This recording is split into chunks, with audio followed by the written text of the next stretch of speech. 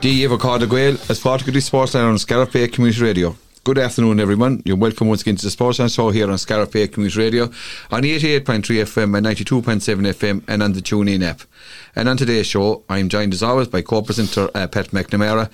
We have a busy show for you today, and we're going to be joined by members of the Scariff Community College under-17 soccer team that played recently in the Munster final.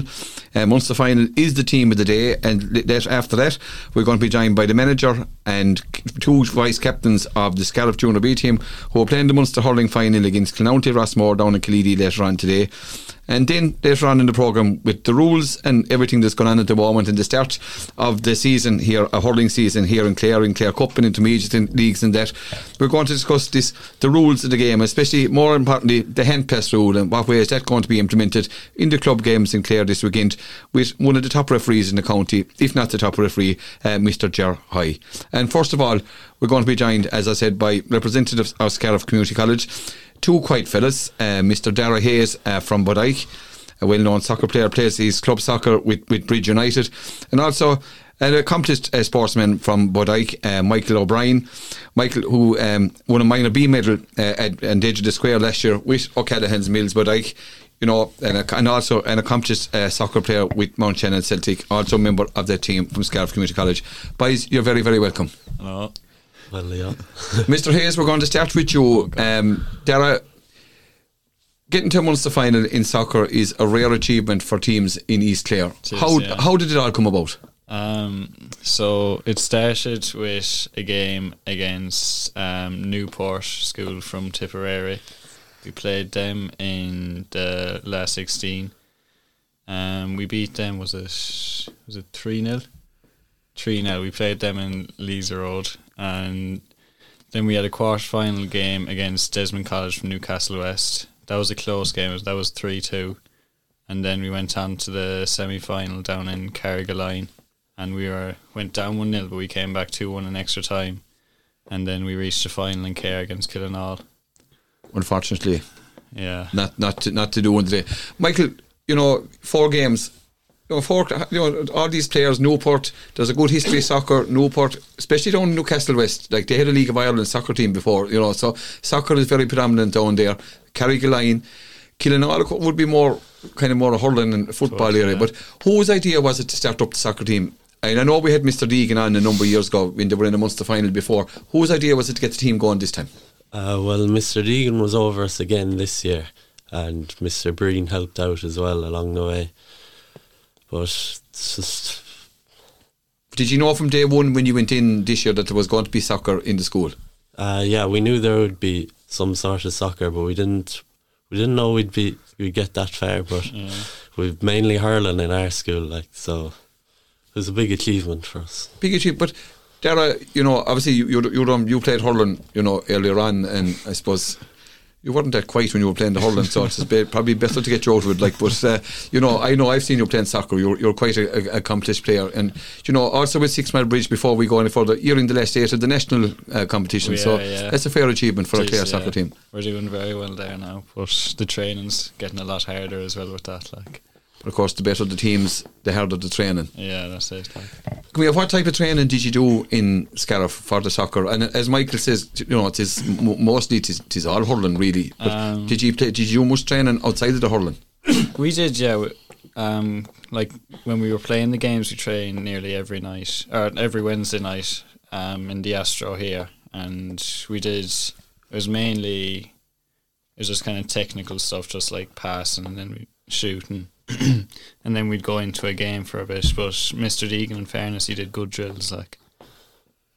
And Michael, you're an all-round sportsman. You played the handball as well. I should have mentioned that. Where would soccer come in your list? Obviously hurling is your number one. There's no doubt about that. I'd have hurling as number 1 and the soccer as number 2 then. I'm not into the handball as much anymore, but they are my main 2, hurling and soccer. And lads, each of you in turn, but tell us what your favourite positions are. Are you able to be multitask, or have you a favourite position, Dara, and then Mike? I'd be a striker now for the team, yeah. Goal hanger, right. Michael? I'd be a centre back, more of a defensive man myself. Okay, and now the players from all the various parishes around that come to the school, obviously, there's a mixture of guys as well. Yeah, we have You might give out the team that played Dara. So in goals we had Reese Mack, he's a Scarf man. Then the right back is Owen Gunning from Broadford. Then 2 centre backs were Michael Badike, and other one was Ronan Keane from Killanena. Left back would have been Stephen Grady from Ogunlaw, and then the 3 centre mids would be Michael Heffernan from Whitegate, Davy O'Donnell from Scarf, Mike Sheedy from Ogunlaw, and then the right wing would have been Shawnee Hartigan from Scarf. Left wing would have been Keane McDermott from Whitegate, and then myself from Badike up top. And you had other members of the panel, Michael, who were can you remember them? How many was on the panel, and can you remember as many as you can? We had a big panel. We couldn't bring them all. We had to go through trials to get onto the team. Our main subs that would come on for most of the matches: Mikey Bogenberger from Whitegate, Lee Harrington, Scarf, and Liam Heffernan from Whitegate. They would be our main 3 subs, but we had a big panel, 18 odd lads. And Darragh, looking at that, and he says Liam Heffernan was part of the Kennedy Cup panel for Clare this year. That shows, and look at, as you give out the names there, like every one of those lads are able to play all sports. So, very but having said that, to come up against, win 3 games, get to a final down in Clare, which is the home of soccer in Tipperary. Yeah, it's a great achievement, really. It is, yeah. And like the game we played, even like they were a very good team, but like you wouldn't say we were a lot worse than them. Like we gave it a good go, and like we were unlucky not to score as well. Like, and just clarify there as well. I know nothing about secondary schools football as such, but we'll say, the offside rule, for instance. I mean, you need 2 good linesmen. Would you always have that at games that would cause go wrong? I'm sure the same rules are there in schools football as they are. Not really. At the final, the 2 lads, like they were pushing it in terms of age. Like, all right, they were. Should I have to go further? They weren't exactly young, you could say. Oh, they weren't. They weren't first years. It's a polite way of putting it. Michael, looking at the teams, Newport, Newcastle West, Carrigaline, Kilnall, was there much of a difference in styles of where they played, or was it more, direct, or was there a contrast?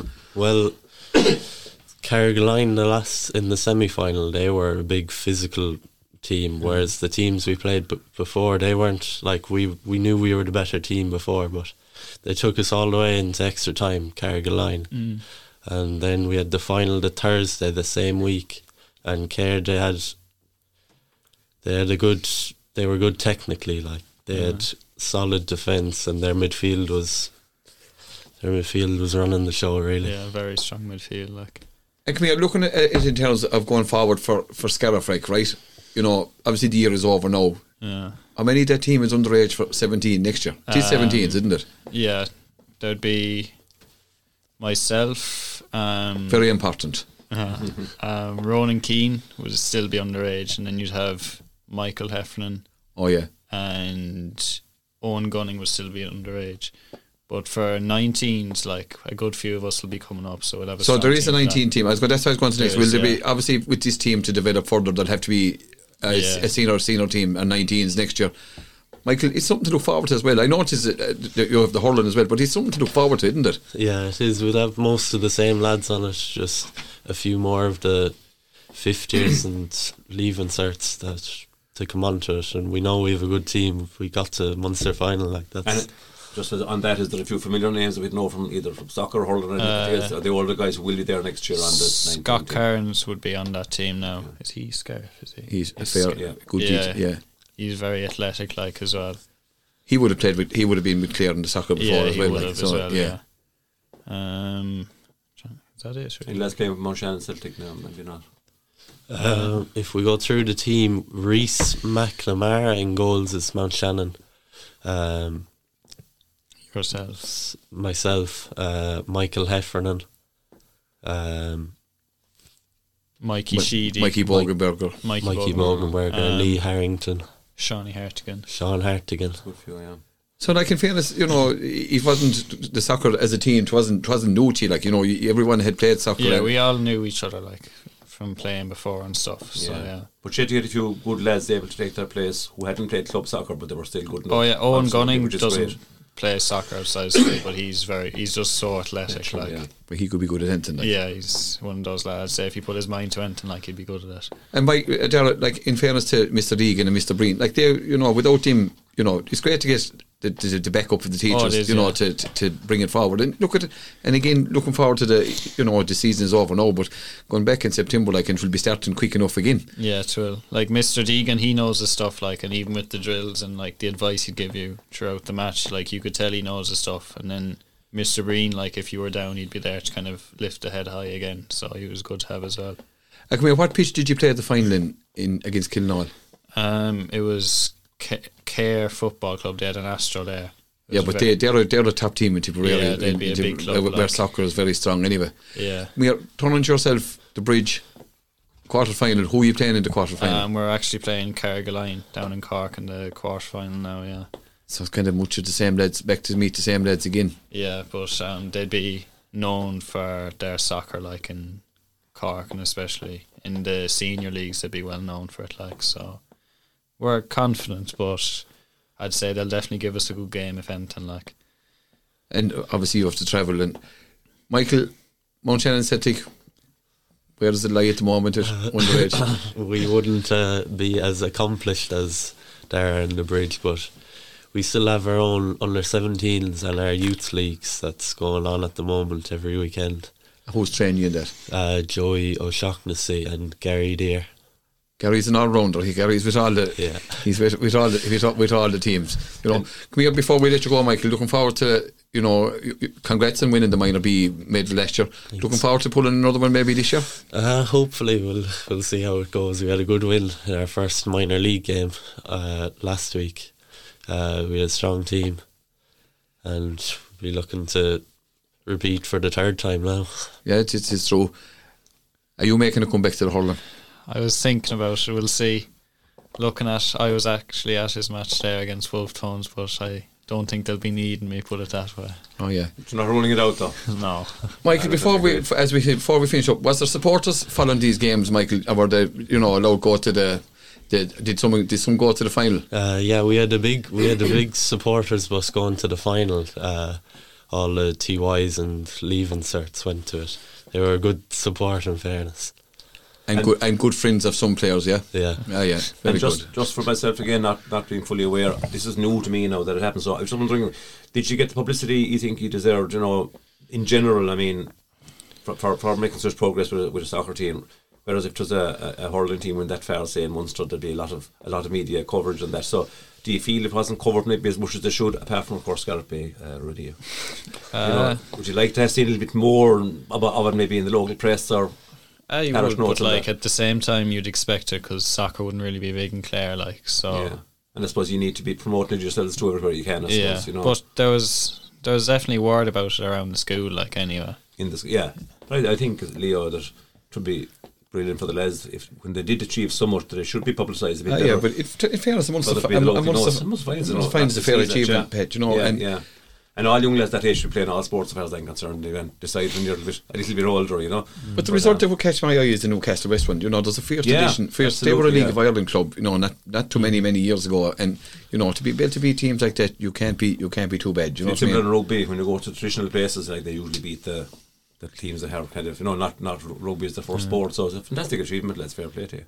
When you see the boys like these two lads and the names that they give, they're all top class sportsmen. They'd excel at any field. So, looking forward to the new year, and we wish you the very best of luck in next year. Unfortunately, not at this occasion. It was a Munster final. You would never know next year. Yeah, in all decades. Before I let you go, who's your favourite soccer player? Probably go with Cristiano Ronaldo, to be honest. Michael, I have a few, but I'd say Van Dijk is one that I would look up to. Mikey knows his stuff. Well, his father is a fervent Liverpool supporter as well, so the apple don't fall far from the tree. And Dara his father would have been from Preston, so from Deepdale there. So, Michael and Dara, thanks very much for coming in to talk to us here on Scariff Bay Community Radio. We wish you the very best of luck, and we look forward to hearing more about soccer in the secondary school in Scariff Community College next year, and we will cover it more here on Scariff Bay Community Radio.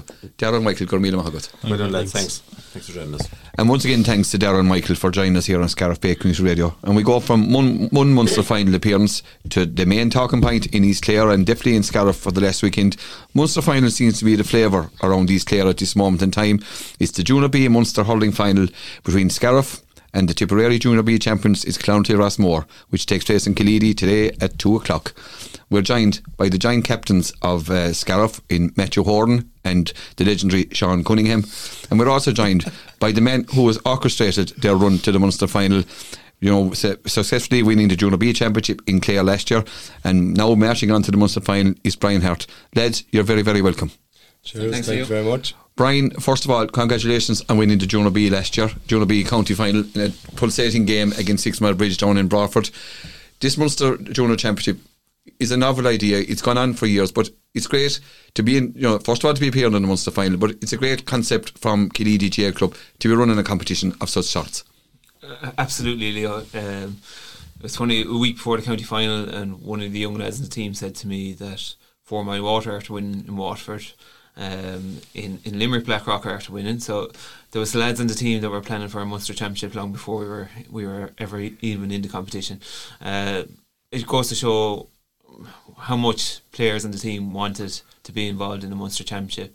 Our focus at the time was obviously on 6 Mile Bridge, but the minute we knew that the competition was going on after the long delay with COVID, it was full steam ahead in our preparations. We were delighted to get over Blackrock the last day, and we're looking forward to getting a cut off Clonalty later on. And Brian, I suppose looking at just Blackrock, down in Limerick, hard not to crack. Put them away quite comprehensively. Saturday, at today's game in the Munster final, it's a real clash of styles. Clownty Rossmore, as you were well aware, kind of an old style junior team against kind of a more moving Scariff, moving the ball faster and quicker Scariff team. Should be an interesting battle. Yeah, it'll be an interesting battle for the neutrals. All right, that's for sure. Yeah, I think we play to our strengths. I guess I think of the team that started the county final, we had 9 under-22s, so we've a lot of lads well able to run, use the ball well, and play to our strengths. We have watched Clonalty. We saw them the last day. They beat a very good Belgooley side.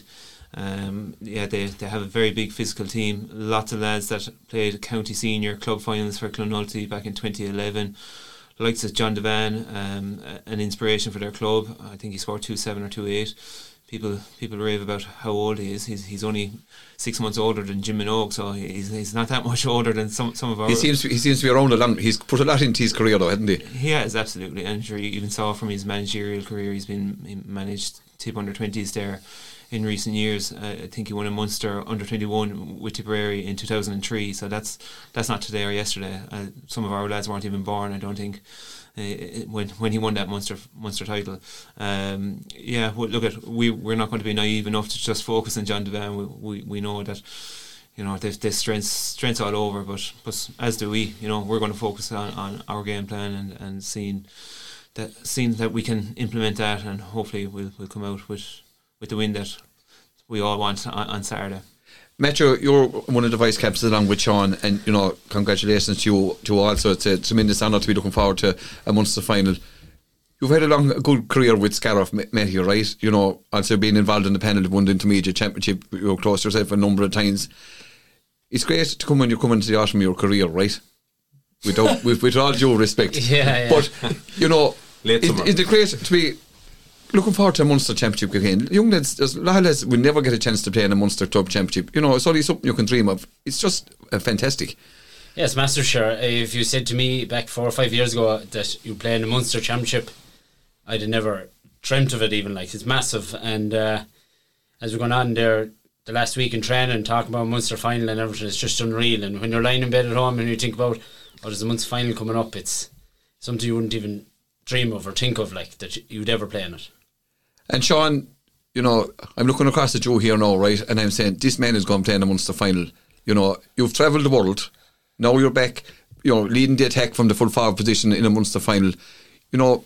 you're probably a player that could have accomplished an awful lot more if you had been maybe that bit more dedicated, right? As you well know. But again, you've mellowed, and in the autumn of your career, you're playing some of the best hurling in your life. Yeah, thanks very much, Theo. Yeah, I've played hurling all over the world. I've actually won 2 League Cups, one in San Francisco and one in Australia. And now it looks like I'm about to win I'm going to create my greatest achievements as Scariff in the autumn of my career, yeah. So all I can say is thanks to Matt for giving me the chance to be a vice captain beside me, and the boys giving me the opportunity. Like, this is the greatest opportunity you can get. Like, there isn't a doubt in my mind that we're going to do it. Like, I'm looking forward to it. And Sean, just I suppose as we were talking there, Brian mentioned all the U22s, is it 9 of them, he said, or 10. So yourself and Matt and Jim and a few more are probably leading from time to experience. But it's really bonus territory, isn't it? Whenever before the Clare Junior B started, you've been thinking of, if our team could win this Junior B, would have been looking. In the final against the Breach was tough. You know, Niall Gittling came on and made a difference, but you really dug in and brilliantly finished. But this is real bonus territory. You know, you must simply kind of pinching yourself that we had a Munster final, and deservedly so. Every day, like, just, I remember saying to the boys down the house one night, I said, lads, 4 matches and we're in a county final. We're going to win a county final. 8 matches and we're going to win an All-Ireland. We're 3 matches away from the All-Ireland final. Like, it's the stuff dreams are made of. Like, it is. Really, like you say, autumn of your career, and this is when I'm going to get my biggest stuff. Like, I've no doubt in my mind we're going to do it. Like, early autumn, hopefully. And Brian, as well as that, we all, I suppose, a lot of us played Junior B hurling before we finished up, and we have seen a lot of Junior B hurling over the years, obviously, but I think you're the most un-Junior B like team that you play with all those young lads, but not just the young lads. The use of the ball is unbelievable, and your movement and your I suppose use of space and all that. So, you know, isn't it great to be able to go out and play, express ourselves with really good hurling regardless of the grade? Yeah, as I said earlier, we try to play to our strengths. You know, we've lots of lads that are very comfortable in possession. Like, at the minute, I think we've 11 or 12 of the starting team that are training with the seniors, so they're getting excellent training with the seniors. You know, many of those played in under 21A semi-final last November. We're very unlucky to lose a very good Corofin Rouen side. There's hurlers everywhere. We'd be mad not to try and play to our strengths, play to our advantages. Like anything in life, if you fail to prepare to fail. Like, you know, and we've put in hard work. We plan meticulously. We know our opposition, who we're going to face. We know what we're going to do before we go out. Like, I know Sean, Matt, they're both very confident on Saturday, but it's not. There's no arrogance there. We put in the hard work, you know, and hopefully that hard work will be rewarded on Saturday. Now, like, as you mentioned, like, there's a very good blend of experienced lads and very good young fellas that are playing fresher hurling with colleges, or intermediate hurling with colleges, and right throughout the team there's going to be at least 3 or 4 of the team that start on Saturday that will be playing senior club championship, if not this year, definitely next year. Yeah. And Matt, just your linchpin there as vice captain, obviously, but centre back is such a central, or a vital position, and you give savage leadership there. But looking back behind you, you're the goalie and your 3 full back line who are all kind of youngish lads, and 2 wingers. Like, I'd say, as a defensive unit, it's really high quality, and you must be very reassured yourself that you don't have to carry them. These young lads are really hungry to get to the ball first and use it well. You can see, sure, when I'm playing, Pat, when I get the ball, I just give it to them to run, because I don't go run with it. But well, you're long enough doing the run yourself, so you're entitled to, yeah. But when we go to training, and we go down training with Brian, Paddy and Shane at Junior B, like, when you see 2 goalies training together, you backs working together, you forwards, it's so professional for Junior B. If anyone said that to me 3 years ago, that you'd have 2 goalies fighting for a place. Shane Mull played in goals for seniors for Scariff. Absolutely, yeah. Our bench, then we have Shane, Ted Corrie, we have these lads that played senior hurling for Scariff, and they're not that old even, like, they're still young enough. And then you have, as Brian said, you have lads that are playing freshers. You have 7 or 8 that played under 21A and unlucky to lose to Corofin Rouen, which went on to win it in a very tight game. So, like, it's made up of exceptional players, and no doubt these lads will drive on to play senior way bigger things in years to come. And success does breed success as well. Like, there's lads there that if they was training 8 times a week, they'd be going 8 times a week. They're mad for it. Like, I never have to force anyone or beg anyone to come training.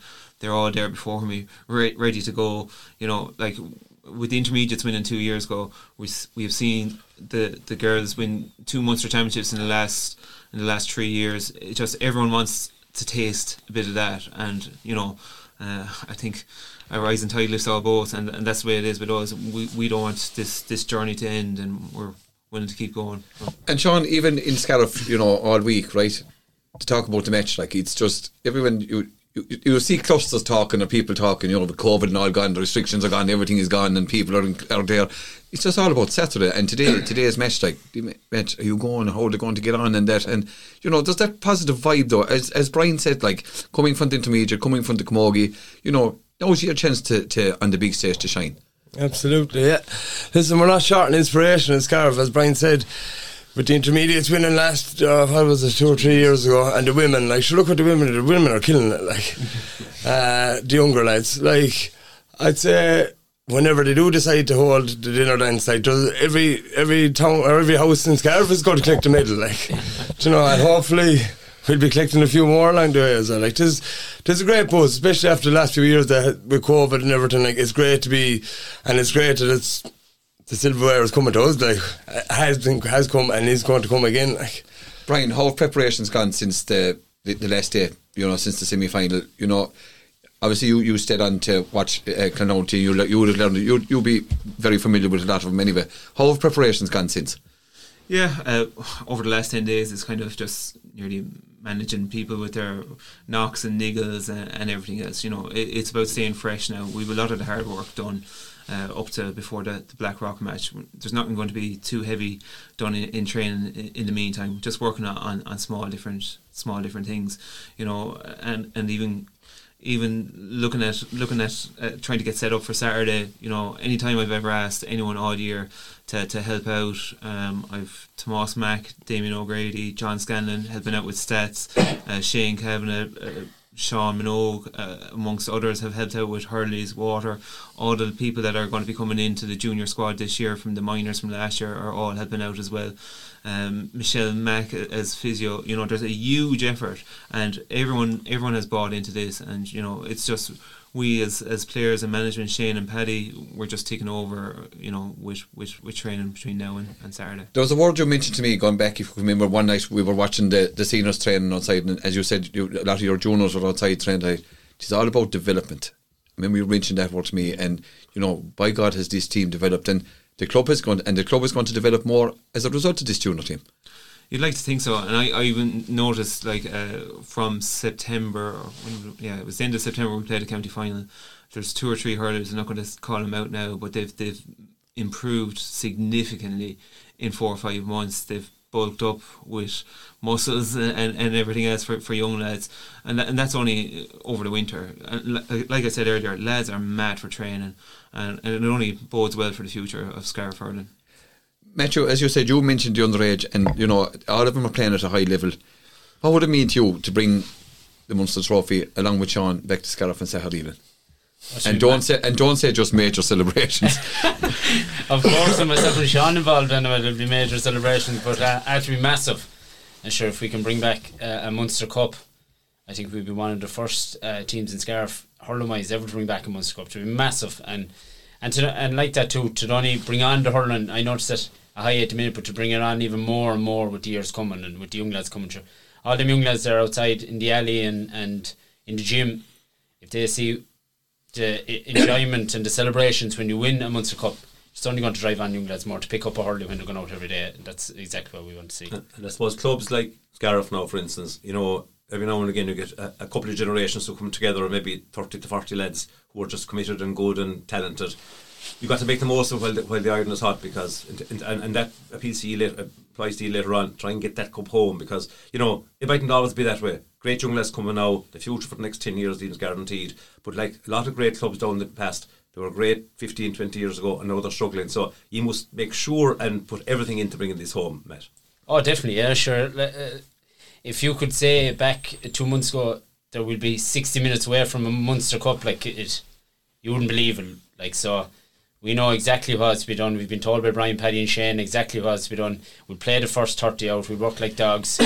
And this time of year to work rate and fitness and what we've worked on is massive, and these guys are hungry to win, so hopefully we can And Brian, get sorry, through them. Leo, apart from the fact that COVID thankfully seems to be on the way in a fair bit anyway, do you miss the water breaks, or are you glad they're gone?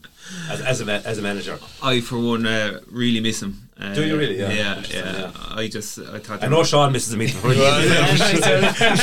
The thought of that break coming in 15 minutes. Like, But on a serious point, did you find they were useful for Absolutely priceless. Okay, interesting, yeah, okay. Priceless. Just it's impossible to get a message on during the game, and knowing you're 2 minutes from a water break that you can speak to everyone for 2 minutes, just give a message, and small tweaks that we made nearly in every game. So it's something that we definitely miss massively. That's interesting, yeah. Sean, look at you've played, as you said, you're an international star, Sean. The only man gone out on Saturday in the Munster final that has won medals all over the world. As you said, two hemispheres. Two hemispheres, exactly. It would be great. What would it mean, especially to you, to bring home the trophy Saturday evening? I was hoping you wouldn't ask me that question because I don't know. Like I don't know what it's going to mean to me until the moment comes. Like, I know the moment is coming, but until it does, I don't know what it's going to mean to me. It's going to be. It's something I wanted. It's something it's going to put a full stop to the way I do things. Anyway, it's something I wanted for forever. And like Matt says, I'm 60 minutes away from achieving it. Most people will never get a chance to achieve something like what I'm about to do. And so, Brian, even leading on from Saturday, the season is not over. No, and the drinks ban will be still in place after Saturday, win, lose or draw anyway, because we're only 2 weeks away from an All-Ireland semi-final, so Sean and Matt will definitely be leading by example after a match on Saturday, no doubt. But on a serious note, we know who's in the Leinster final, and there's serious opposition there, so when we win on Saturday, we'll be facing a tough opposition in 2 weeks' time as well. Brian, Matt, Sean, thanks a million for coming in to talk to us here on Scariff Bay Community Radio. We wish you all the very best of luck in the Munster final and beyond. And Sean and Matt, I have no doubt that the Munster Junior B Trophy will be in Scariff later on tonight, and there'll be one good night out of it. There should be more than one. Thanks very much. Let's look for this. Thanks very much. And once again, thanks to Metcho, Brian and Sean, and again we wish them all the very best of luck later on today in the Munster Junior B final.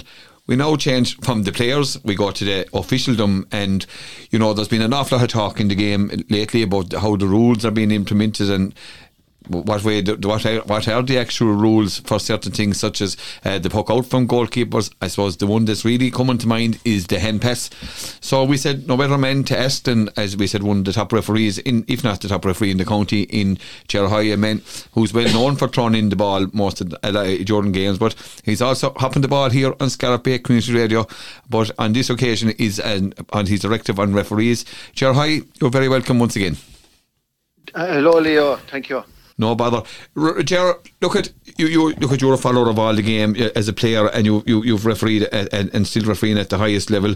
Ger, the one thing that you don't want people talking about in games is the referee and the rules. And unfortunately, in the game, and I know at this moment in time, I suppose the hand pass one, Ger, is the one that comes very much to mind first of all.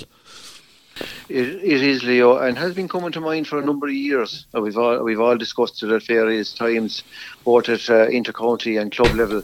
And I think Croke Park has really asked referees to be absolutely sure the hand pass is legal. And I think we've seen over the last couple of weeks in the national leagues that the referees are taking a more stringent view of what is and isn't a legal hand pass. So definitely the hand pass, as you know, Leo, hasn't changed since our day has learned. It's a clear striking action, okay, where you have to see it. Now, inter-county players and coaches tell us now that the play is so fast and players are so skillful that the tip of the fingers is a hand pass. But I think that we have to pull it back a bit, Leo. Now, I have to say, I think what has led to this development is the drills that players do in the 4 or 5 squares where they're passing the ball. And I think coaches have taken the view that once they just throw the ball and get it to a colleague in the short warm-up kind of exercises, that's sufficient. And I think that's leading on to problems on the field. And Ger, I think you've nailed it there, because you see teams warming up, and especially the big games, and you're close enough to them, and definitely 60 or 70% of the passes that they're given in these conditioned games, as we call them, the hand pass is definitely illegal. There's no doubt about that, because there's no clear action, you know.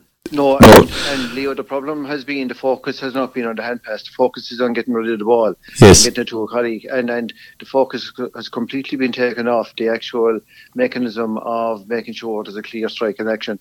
And you know, I think coaches are going to have to adapt to the more stringent clampdown on the hand pass, and if that happens, I think we will see an improvement in the quality of the hand pass. Hopefully, anyway. Yeah, and Ger, I suppose just to go into it a little bit more detail, we'll say the referee cannot always, especially with players in rucks and crowds nowadays, see the strike in action. So if the player makes no effort to show that, he might pull his hand back maybe a centimetre from the ball, and it might look like a throw, but in fairness to the referee, is the rule kind of more or less that the referee must see a striking action rather than the fact that technically there was a minimal of a striking action? The referee must see it clearly for it to be a legal pass. Yeah, the ref has to see it clearly, Pat, and I think that has counterintuitive as well, because if the player has his back to the referee and he dispatches the ball quickly, the referee has to make a judgment call. Yeah. Even he can make a judgment call. He has to see it or he doesn't see it, and if he doesn't see the throw, he can't pull for it.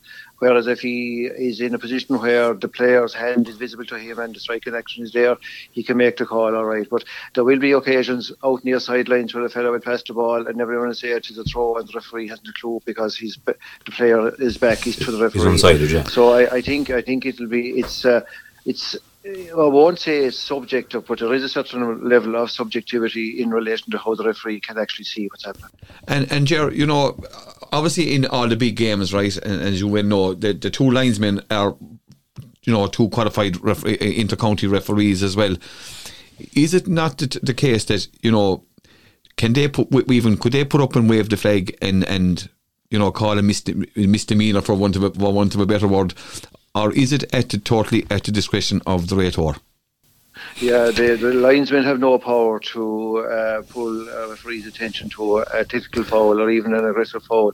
The referee has to consult with the linesman, Leo, under the current rules, so which makes a bit of a mockery. Now, I know that in reality, especially in games where the linesmen are wired up with the referees and the linesmen develop a system where, you know, a quick buzz there, you know, Leo, throw, and the referee has some hope.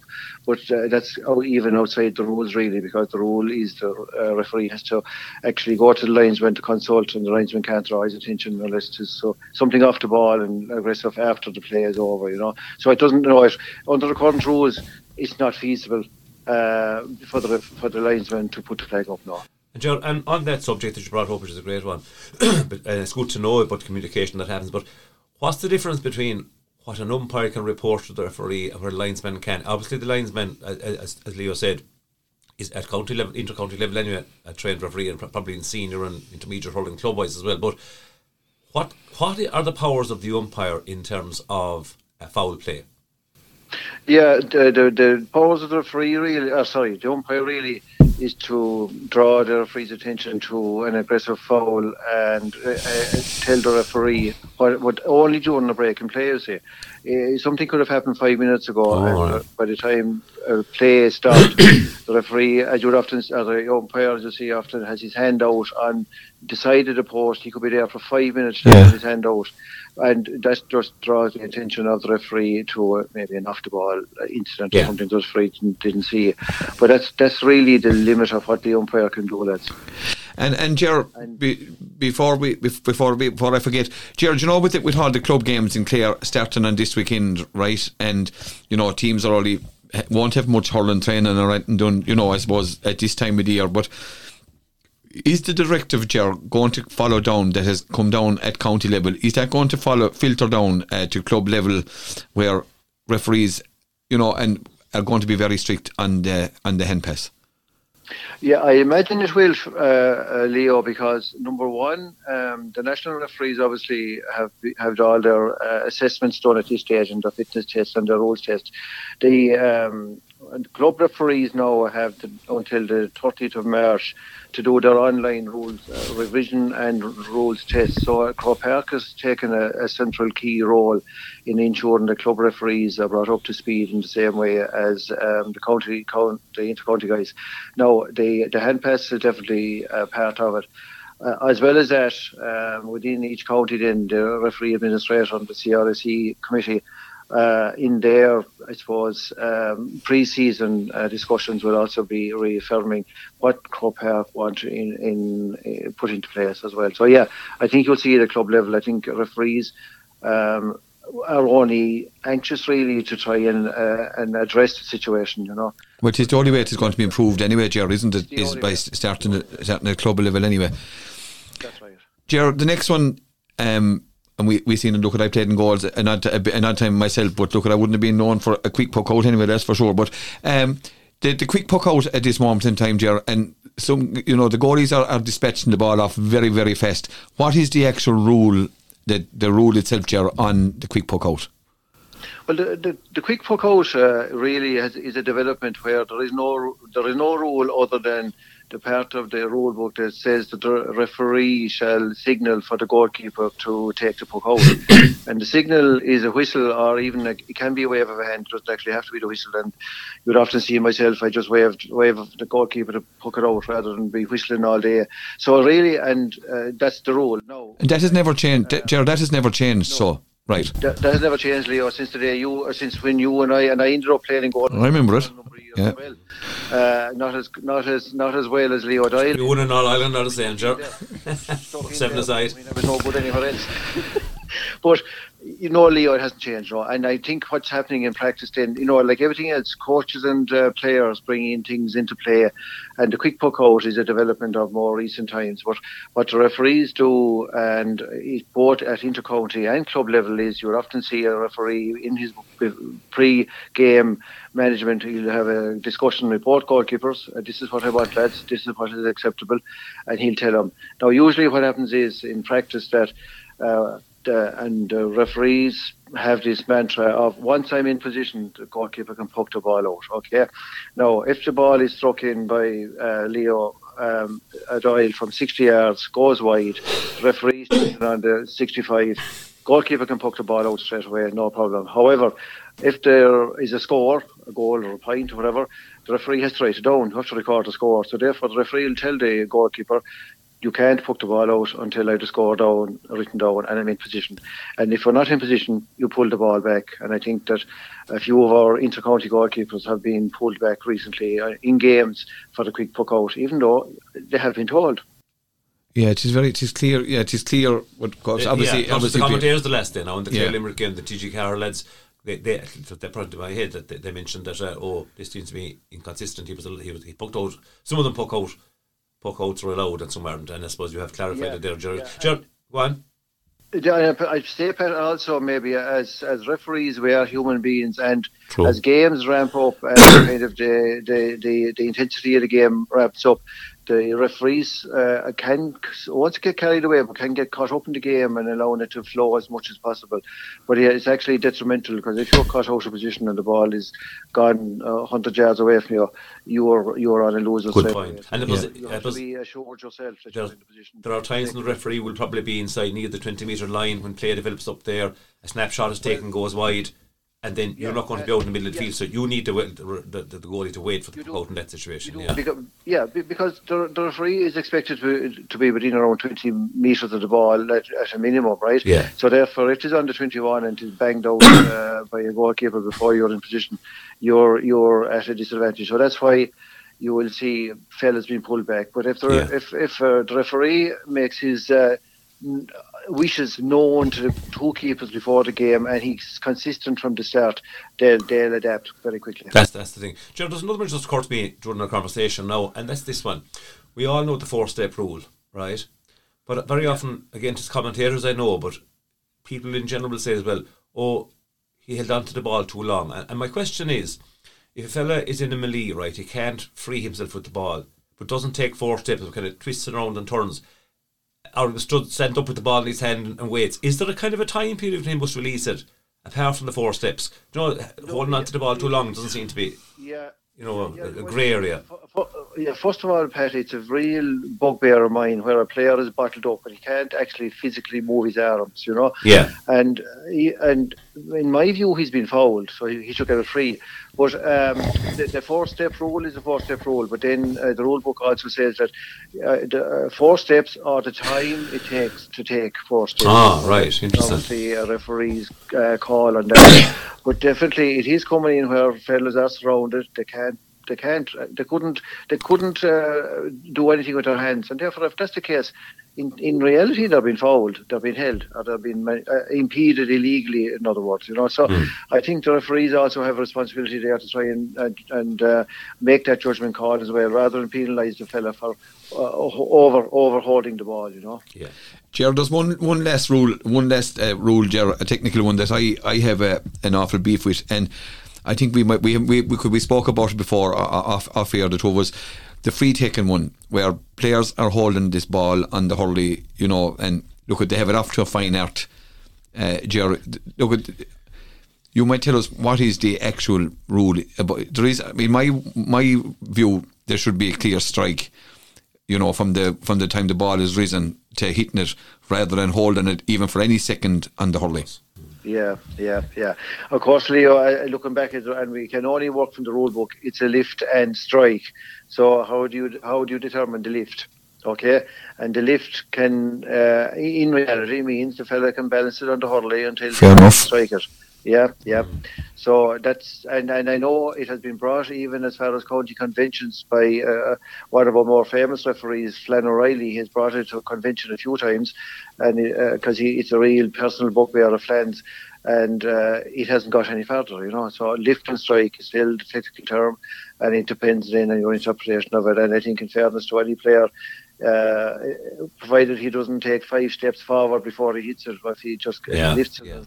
That's a question. That's one that has been bugging me for a long time, and I'm glad you've clarified that. Ger, you spoke about the referees and an administrator, and earlier on in the middle of the week, this week here in Clare, I suppose one of the best referees ever to come out of the county in Clare, who refereed at the highest level in and played at the highest level as well, in Shawnee McMahon, is now the new referee administrator for Clare. Positive move, Ger? I think a very positive move, Leo. I'm delighted for Shawnee that he got sanctioned at the county board meeting on Tuesday night. It's welcomed by referees. It's good to have Shawnee back in the mould. I mean, once he retired from refereeing, he kind of got involved with the Clare county setup and left refereeing, but he has an awful lot to offer, and he's a wise head, and I think generally accepted by everybody. And delighted, absolutely delighted. So Shawnee's job now, really, Leo, it's not an easy job, because there's a lot of issues in refereeing that need to be addressed, and he'll have to get dug in straight away. And I presume, Ger, that when the directive comes, as you said, comes from Croke Park now regarding rules and all that, it's going to be up to Shawnee to get this message across to all the referees and probably to players as well. And I'm just wondering, would he be a man maybe for holding workshops or coming over to teams and, giving his advice to the teams on how things should be done, do that ground level, really, for want of a better word. Yeah, well, I think back because Shawnee, when he was a referee, in fact, he was chairman of the Clare Referees Association for a number of years before I became involved. He never was administrator yet, to date. So he has experience of managing referees and holding meetings and holding workshops. So I'm pretty certain he'd be very much for that kind of work, and coaching referees, and then as clubs might need and players might need help as well. I'd say there'd be an open door there, Leo, yeah. And your one final question, is it up to Shawnee now, or is it a job for more than just Shawnee? I presume he'd be involved in the recruiting of, or maybe spotting potential referees and trying to get them on board. Yeah, each under the regulations of the association, there's a referee administrator appointed by the county board, and the referee administrator then has to appoint a county referees administration committee. So he'll have to select 5 or 6 people or I don't know, maybe more, to work with him and kind of divvy up the work and work within all corners of the county. And definitely recruitment. is going to be crucial. Retention of what we have is going to be crucial, and making sure that every referee is up to date with the current rules as well.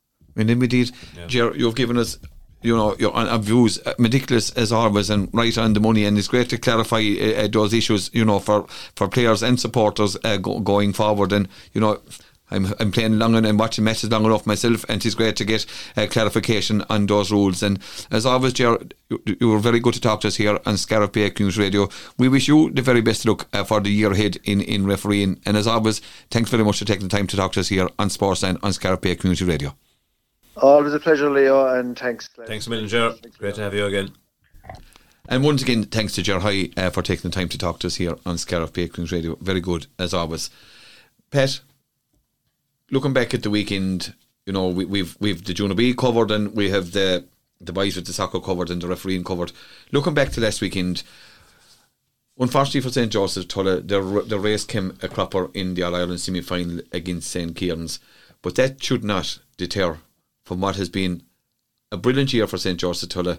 I think one of the greatest victories ever in the history of East Clare, to bring a hearty trophy to East Clare. And look at, they may be disappointed over losing the semi-final, but that should not deter from what has been one of the greatest achievements in East Clare. Not one iota, Leo. It was fantastic, and I mean the life and the enthusiasm and the absolute excitement and colour they brought to people's lives, I suppose, in all during the winter and spring there in East Clare was unbelievable for all the clubs and areas feeding the school, the town itself, and indeed other clubs around Clare as well. So it was fantastic, and it was all the more noteworthy when you consider the size of the playing population of hurlers there in comparison to some of the teams that were playing, like De La Salle and Cork CBC and Coleman's. Not to talk about Coleman's and Kieran's, the blue bloods of colleges hurling. It was a step too far the last day. I think one of the things that we were kind of agreeing on, the lads I was talking to after the game coming out, was when you give a backdoor chance to the likes of St. Kieran's, they will go stronger and they will improve. They have the know-how, they have the people involved with them that are steeped in hurling tradition, steeped in knowledge, and they will fix up the little things that were going wrong. They weren't able to win the Leinster by heaven the last day. And Pat, they got two quality games in against Kilkenny CBS and against Gort as well to fine tune their team. And Tulla were a bit undercooked, you see. So Tulla had sitting there for a month. Training does not replicate tough games, even though they had a savage tough campaign in Munster, as we know. But Kieran's had those two games to prime themselves. One of the things that happened was, late as the game went on, obviously Shine was fairly well held, reasonably well held by Adam Hogan earlier on. But as the game developed, the Kilkenny centre back ended up sweeping on his own. Adam Hogan ended up more or less sweeping for Tulla. But the difference was the Tulla lads kept landing ball right down on Fitzpatrick. There's no knowing how much ball he cleared Cotton there in the second half easily. But Kieran's had the know-how to carry the ball down the wings at pace and almost avoid Adam Hogan as much as possible. Adam did still come out with some great balls, made a couple of great runs, but they avoid that trap of landing balls onto his hands. So they attacked from the flanks. They had serious runners with the ball. They had seriously good first touch, Leo, and they were very, very. They seemed to have all great core strength in terms of being knocked. No one knocked them off the ball in rucks and that. So a fine team, got some great scores, and yet the South Dublin colleges was to beat them in the Leinster semi-final or final. Yeah, and I suppose you're looking at their talisman last Sunday, apart from Shine, or last Saturday, the corner forward from Mount Leinster Rangers in Carlow. So in fairness, look at they're a quality team. There was a fabulous crowd there. The atmosphere was brilliant until, I suppose, with about 15 minutes to go, it was pretty clear the margin was too big for Tulla to pull back. But the colour and the noise of their supporters and the chanting and the fun they brought to it. Kieran's had a good gang of supporters as well, but there's a huge crowd in Nina, and huge amount of people you would know from different Clare clubs or East Clare clubs particularly, but I'd say all over, just down to see this next step for Tulla and to join in their, I suppose, in their joy of having their great run. But as a step too far, but look at, they brought enormous credit to themselves, to the school and to the clubs of East Clare, and the management should take a bow, as should the players, on a fantastic run this year. And they will never forget those days they brought in bringing that Arctic Cup, but just a step too far the last days. Yeah, and we thank the management and the players for their courtesy to us here on Scariff Bay Community Radio. You're always available to give of their time to us whenever we asked here. And look at, there'll be many days ahead for those young lads, and we wish them the very best of luck in that. Pat, Clare and Limerick, 18 points all in the National Hurling League. Limerick reigning All-Ireland champions. Clare are improving, Pat. Clare were improving, Leo, no question about it. I think they were always going to be up for this game, Clare, where I thought Limerick would be seriously up for it. Now, there's two views on what's happening in Limerick. One view is that they're struggling a bit, that they're losing their sharpness, that the hunger is gone a little bit, that it's hard to manage guys who have 3 All-Ireland medals in their pockets and it's hard to get them going again. The other view is that Limerick are doing heavy training on the Saturdays and the week before league games. They couldn't give a fiddlers about the league games, and that they're timing the run for 4 or 5, 6 weeks' time. I'm between the two stools. I think myself, there's a possibility that when you have 3 All-Ireland medals, as I said, in your pocket, I know you want more success, but deep down, will you dig in and do the preparation and make the sacrifices that you did previously when the hunger was there? Now, it'll be there to be stuffed down our throats if they give Clare a good beating in the championship. But Clare, to talk about Clare, I thought there was an awful lot to admire on their play the last day, with so many people missing, still top players missing. New lads like Shane Meehan, Patrick Croshy when he came on. I thought Ryan Taylor had a massive game. Really, really important player for Clare, I think. Young Mounty came on and made a difference. Cleary, again, kind of frustrated Gillane, and he's hanging on. He's hanging on. the second yellow card. I thought John Conlon, I thought, really played well at centre back. Diarmaid Ryan was missing, his injury close enough to the game, and Jason McCarthy worked hard in midfield. But look, there was a lot to admire. I suppose it meant more to Clare in terms of trying to develop and improve and close the gap on Limerick and the top teams. So we have to maybe be a little bit cautious about the result, in the sense that it doesn't mean that we're equal to the tip of Limerick, sorry. However, the result also will give these lads a confidence boost that Limerick didn't die down either to lose the game, and we fought hard, and I think Brian Lowe will be very, very pleased overall with the application. Great atmosphere, huge crowd in there, great to see such. Look, it's nearly like a championship game in many ways, but the wides, of course, for particularly Diarmaid Burns and Tony Kelly would have wides and never will have again, so it could have been 3 or 4 points ahead for either team at the end, but I think overall a good step for Clare. Pat, in one word, Ireland or England in the rugby later on? Oh, England. Oh, sorry. Ireland, without a doubt, Leo. I'm saying that now half jokingly, that the English would love to pull one over on us, but I think we're good enough. The squad is strong, and as Jones playing games during the week, saying Ireland are the most cohesive team around the place.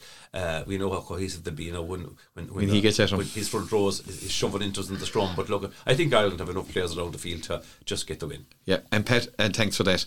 And that's going to conclude our sports and so here today on Scariff Bay Community Radio in association with Derek Credit Union. We wish all our players the very best of luck this weekend as they embark on the relevant leagues in the hurling. Also want to congratulate all the handballers who are going very well in their respective grades in the handball, bringing provincial titles and moving into the All-Ireland series and whatever sport, handball, badminton, whatever it is. We wish all our victors and the very best of luck going forward. Pat, thanks for your contribution on the programme today. Thanks also to our guests, Dara Hayes, Michael O'Brien, Matthew Horton, Brian Hart, Sean Cunningham, and referees Ger High. We thank you for tuning in to us today here on Scariff Bay Community Radio. We hope you enjoyed the show, and we look forward. Thanks to Pat, who was the technical man. He's doubling up as a technical man here today. So stretching it a bit, Leo. And look, we hope you enjoyed our show here on Scariff Bay Community Radio. It's all systems go now for Killeedy and the Munster Junior Final, and we hope you'll join us for live coverage after this programme from Killeedy of the Munster Junior Final between County Rossmore and Scariff. Until we meet later on, it's Bannock Day, August Lawn.